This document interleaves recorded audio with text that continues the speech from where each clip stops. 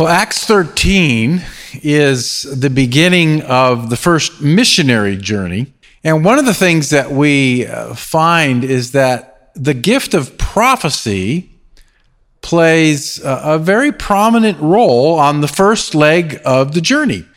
Prophets help teachers and other leaders discern what God wanted them to do. Now, there were in the church at Antioch prophets and teachers, and after listing the names, while they were worshiping the Lord and fasting, the Holy Spirit said, "Set apart for me Barnabas and Saul for the work to which I have called them." We don't know exactly how the prophetic gift functioned in the church at Antioch, but clearly it's functioning in a healthy way, and it's helping the church discern God's will, even discerning who they're to send on this mission. The gift of prophecy, we could define it as the ability to spontaneously speak words given by God that you wouldn't naturally know for the sake of building up the church. It plays an important role in the New Testament church. Christians disagree on whether it's for the church today. I believe that it is. If you don't, that's fine. We'll talk a little bit more about that at the end. But it clearly has a powerful role to play in the New Testament.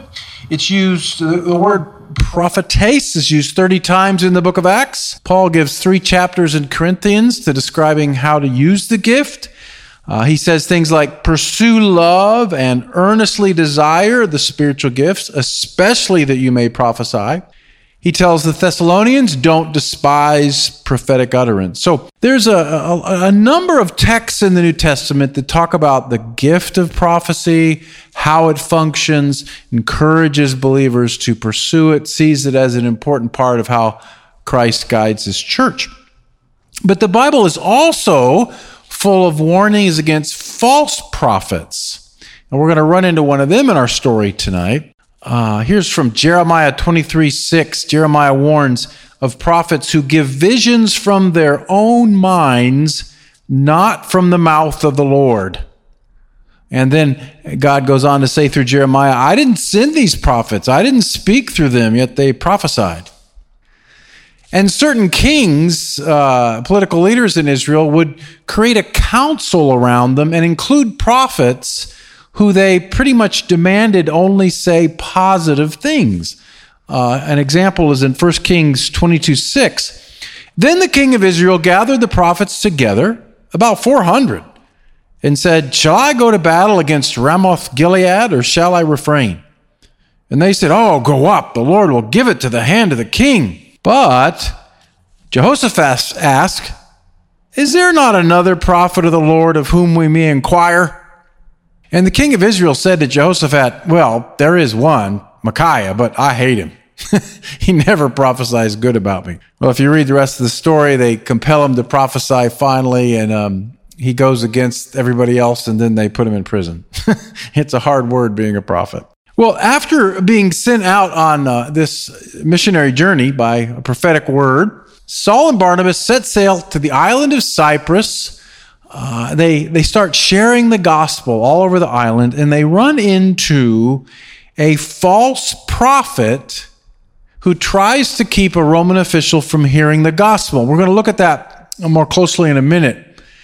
But what I want us to see in this story tonight is it's kind of a case study of both a healthy use of the gift of prophecy and an unhealthy use of the gift of prophecy. And one of the reasons I wanted to focus on that tonight and kind of hold those in balance, you feel the tension there, that this is a gift that can really be used to bless and encourage the church. This is also a gift that can become twisted and harm the church. One of the reasons I wanted to kind of linger on this passage tonight is there are a couple examples right now going through the church of false prophecy.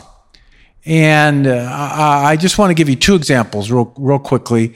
One is there were a number of prominent prophets who said that President Trump would be elected to another term. One said on his television show, first of all, I want to say without question, Trump is going to win the election. The Lord told me the president is going to be elected. There were dozens of these. They had millions of views on YouTube. Many of the people that showed up in Washington were there in part because of these kind of prophecies. Some of the prophets who made the false prophecy have humbly said, I'm sorry, I missed it. Some have even repented. Others have doubled down and come up with increasingly bizarre explanations for how they really didn't miss it at all, or other things went wrong. And it's created just an enormous amount of confusion, at least among Christians that pay attention to these things online. Now, here's a second example of false prophecy. It's associated with the new internet religion QAnon. QAnon is an internet community centered on the messages of an anonymous internet leader named Q, who began, they call it dropping revelation or insights about what's going to happen in the future last October of 2017. And he presents himself as a highly ranked government official with access to top-level secrets, and he posts cryptic statements with prophetic-sounding utterances laced with Bible verses about apocalyptic upcoming events. And if you want to know more, I don't want to go too far into this tonight, but Christianity Today has a podcast called Quick to Listen, and they just reposted a very insightful interview about QAnon, if you want to learn more. Prophecies swirling around in the Q movement right now include ones that suggest that a cabal of global elites are working together and running a worldwide child trafficking ring that includes satanic worship and cannibalism, that Hillary Clinton would be arrested in 2017 and that a violent uprising would follow, that John F. Kennedy Jr. did not really die in a plane crash in 1999 but would reappear and run for office in a different party, that a mass arrest of global elite pedophiles will soon take place. Lots of things in addition to that. The Q movement is making strong inroads into the evangelical church. Q churches are sprouting up. Pastors are saying, some are saying that they use the drops from Q as a lens through which to interpret Scripture, particularly the apocalyptic passages. And pastors are saying that some of their people are spending hours online in chat rooms discussing Q's prophecies. Christianity Today calls QAnon a semi-heresy and a cult. So, just want to identify that there's some false prophecy floating around in the church today, and it's not just harmless either. It's led to some bad actions, some dangerous things. It led to a man walking into a pizza shop in Washington D.C. with an assault rifle because he had heard a prophecy that there were children in the basement being molested. He began to shoot up the place until he realized there was no basement and that nothing of the sort was going on there. I could tell other stories like that. But I want to get back to our passage. The false prophet's name is Bar-Jesus, which means son of Jesus, interestingly enough. He has another name, Elemas, which means wisdom or the wise one. And that's part of the danger of false prophets. They appear to be following Jesus. They appear to be wise. Often they use esoteric language that nobody else can understand. He is a magician, so he is familiar with spiritual power, but he's not connected to the source of the power, Jesus. And then our text says he was with the proconsul, Sergius Paulus, a man of intelligence, who summoned Barnabas and Saul to hear the word of God. Now, proconsul was like the governor of the island, and evidently he had formed an entourage or a council around him, and he put a couple prophets in it. And usually in the Bible, this is not a good thing. Prophets generally are independent of power structures. When they become part of a council, usually that's a sign that they're being co-opted. So Paul furiously confronts the man, says he's making straight things crooked, pronounces a curse of blindness on him. The man goes away, and the Roman political leader, able now to hear the gospel, responds. If I may, I wanted to just take a moment and tell you a little bit of my journey with the gift of prophecy. And I want to clearly acknowledge that different Christians see this gift in different ways. This is just one way that I see it, and I respect your right to disagree with me. When I was in seminary, I read a book called Charismatic Chaos. And it was filled with stories like the one I read about this week. I spent a lot of time this week researching what's going on in prophecy in the church today. And my seminary believed in something called cessationism, which is the belief that gifts like prophecy passed away with the death of the last apostle, that they're not given to the church today. And that was fine with me. The book Charismatic Chaos just was filled with so much weird stuff. I didn't feel like we were missing much. And I just kind of let it go. Well, about 5 years out of seminary, I preached through 1 Corinthians, and 1 Corinthians 12 to 14 specifically addressed how to use the gift of prophecy in a healthy way. And I was prepared to teach my congregation that the gift was no longer given to the church today. And the more I studied, the more I came to believe that the text didn't say that. I could not find solid evidence in Scripture to say that these gifts could not be given to the church today. And again, if you're listening and you're a cessationist, bless you, don't need to argue with you about it. You have a very valid position. I just see it differently. Well, in 1996, I had a powerful experience with the Holy Spirit and began to practice the charismatic gifts. And Sandy and I came along, had a similar experience, and we began meeting with another couple and slowly started to learn how these gifts worked. Eventually, they worked their way into some parts of our church life. And so for 25 years, I have had some kind of experience with the charismatic gifts and the gift of prophecy. In my experience, and I just want to tell you my experience, I've seen the gift of prophecy heal and I've seen it hurt. In my experience, the gift works best in small, intimate groups of people who know and love and trust one another. 1 Corinthians 14:3 gives a good description of how it works. The one who prophesies speaks to people for their upbuilding and encouragement and consolation. So prophecy builds up, it encourages, it consoles. Paul also says that prophetic words need to be tested and weighed. They don't have the same authority as Scripture. They can be off. 1 Corinthians 14:29. Let 2 or 3 prophets speak and let the others weigh what was said. And I have to say that some of the most powerful moments in my Christian life have been when in a small group of prayer, someone heard something from God that was supernaturally revealed to them that was very encouraging and helpful to me. I also have seen prophetic ministry hurt people, often when it's too directive or tries to predict future events. And I'm not saying God can't or won't do that. I'm just telling you what the past 25 years have taught me. When prophets get it wrong after predicting future events, like many did regarding the election, it creates a lot of confusion and it keeps people from seeing the beauty of the gospel. So over the long weekend, I spent a lot of time researching all this, and maybe too much time. Kind of went down the rabbit hole and just kept hearing a lot of unhealthy prophetic abuse, just stuff that's not healthy.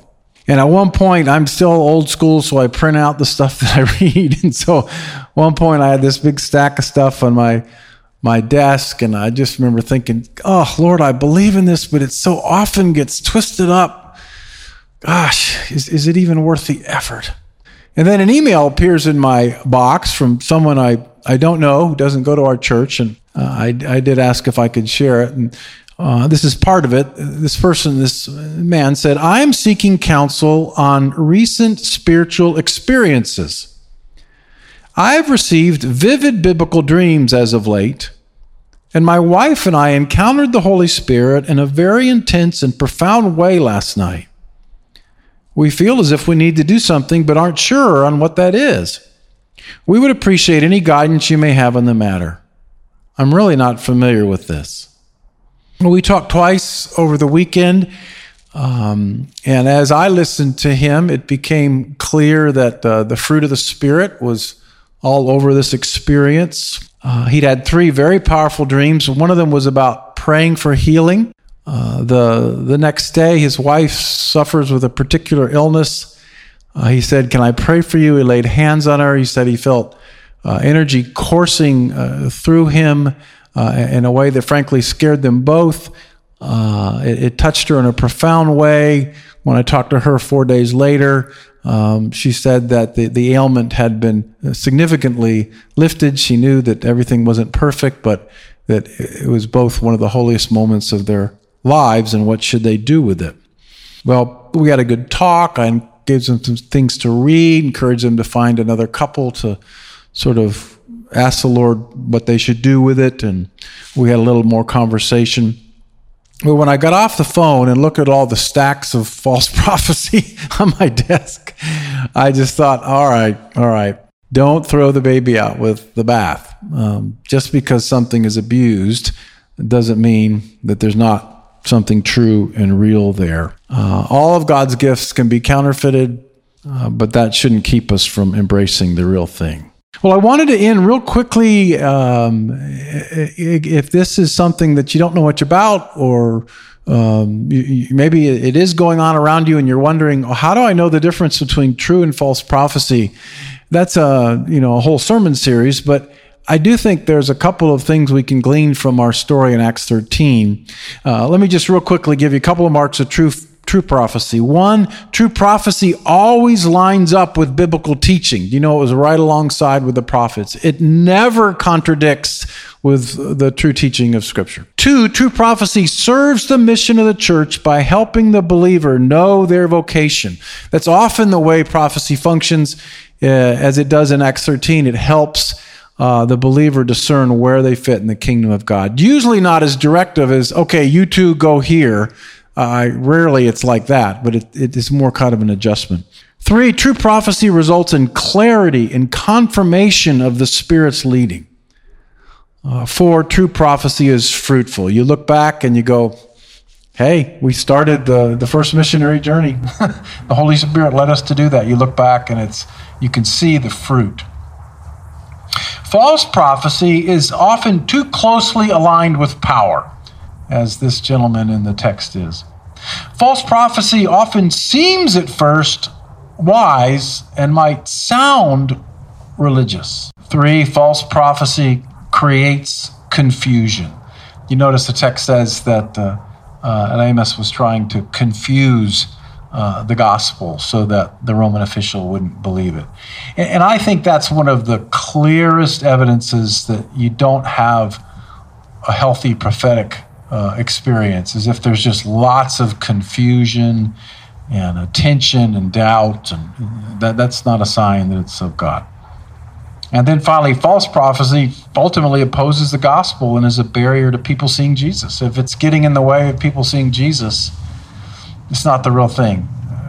Prophecy is a gift of the Spirit of Jesus, and so if it functions, it will always exalt and clarify Jesus. So there's a little bonus track on how to tell the difference between true and false prophecy. Let's pray. Father, we thank you for all of your gifts, and I'm just going to pray because I believe all these gifts are for the church today. I'm going to just ask that you give us all of them, but also help us practice them according to your word, and guide us as we do so. We ask this in your name. Amen.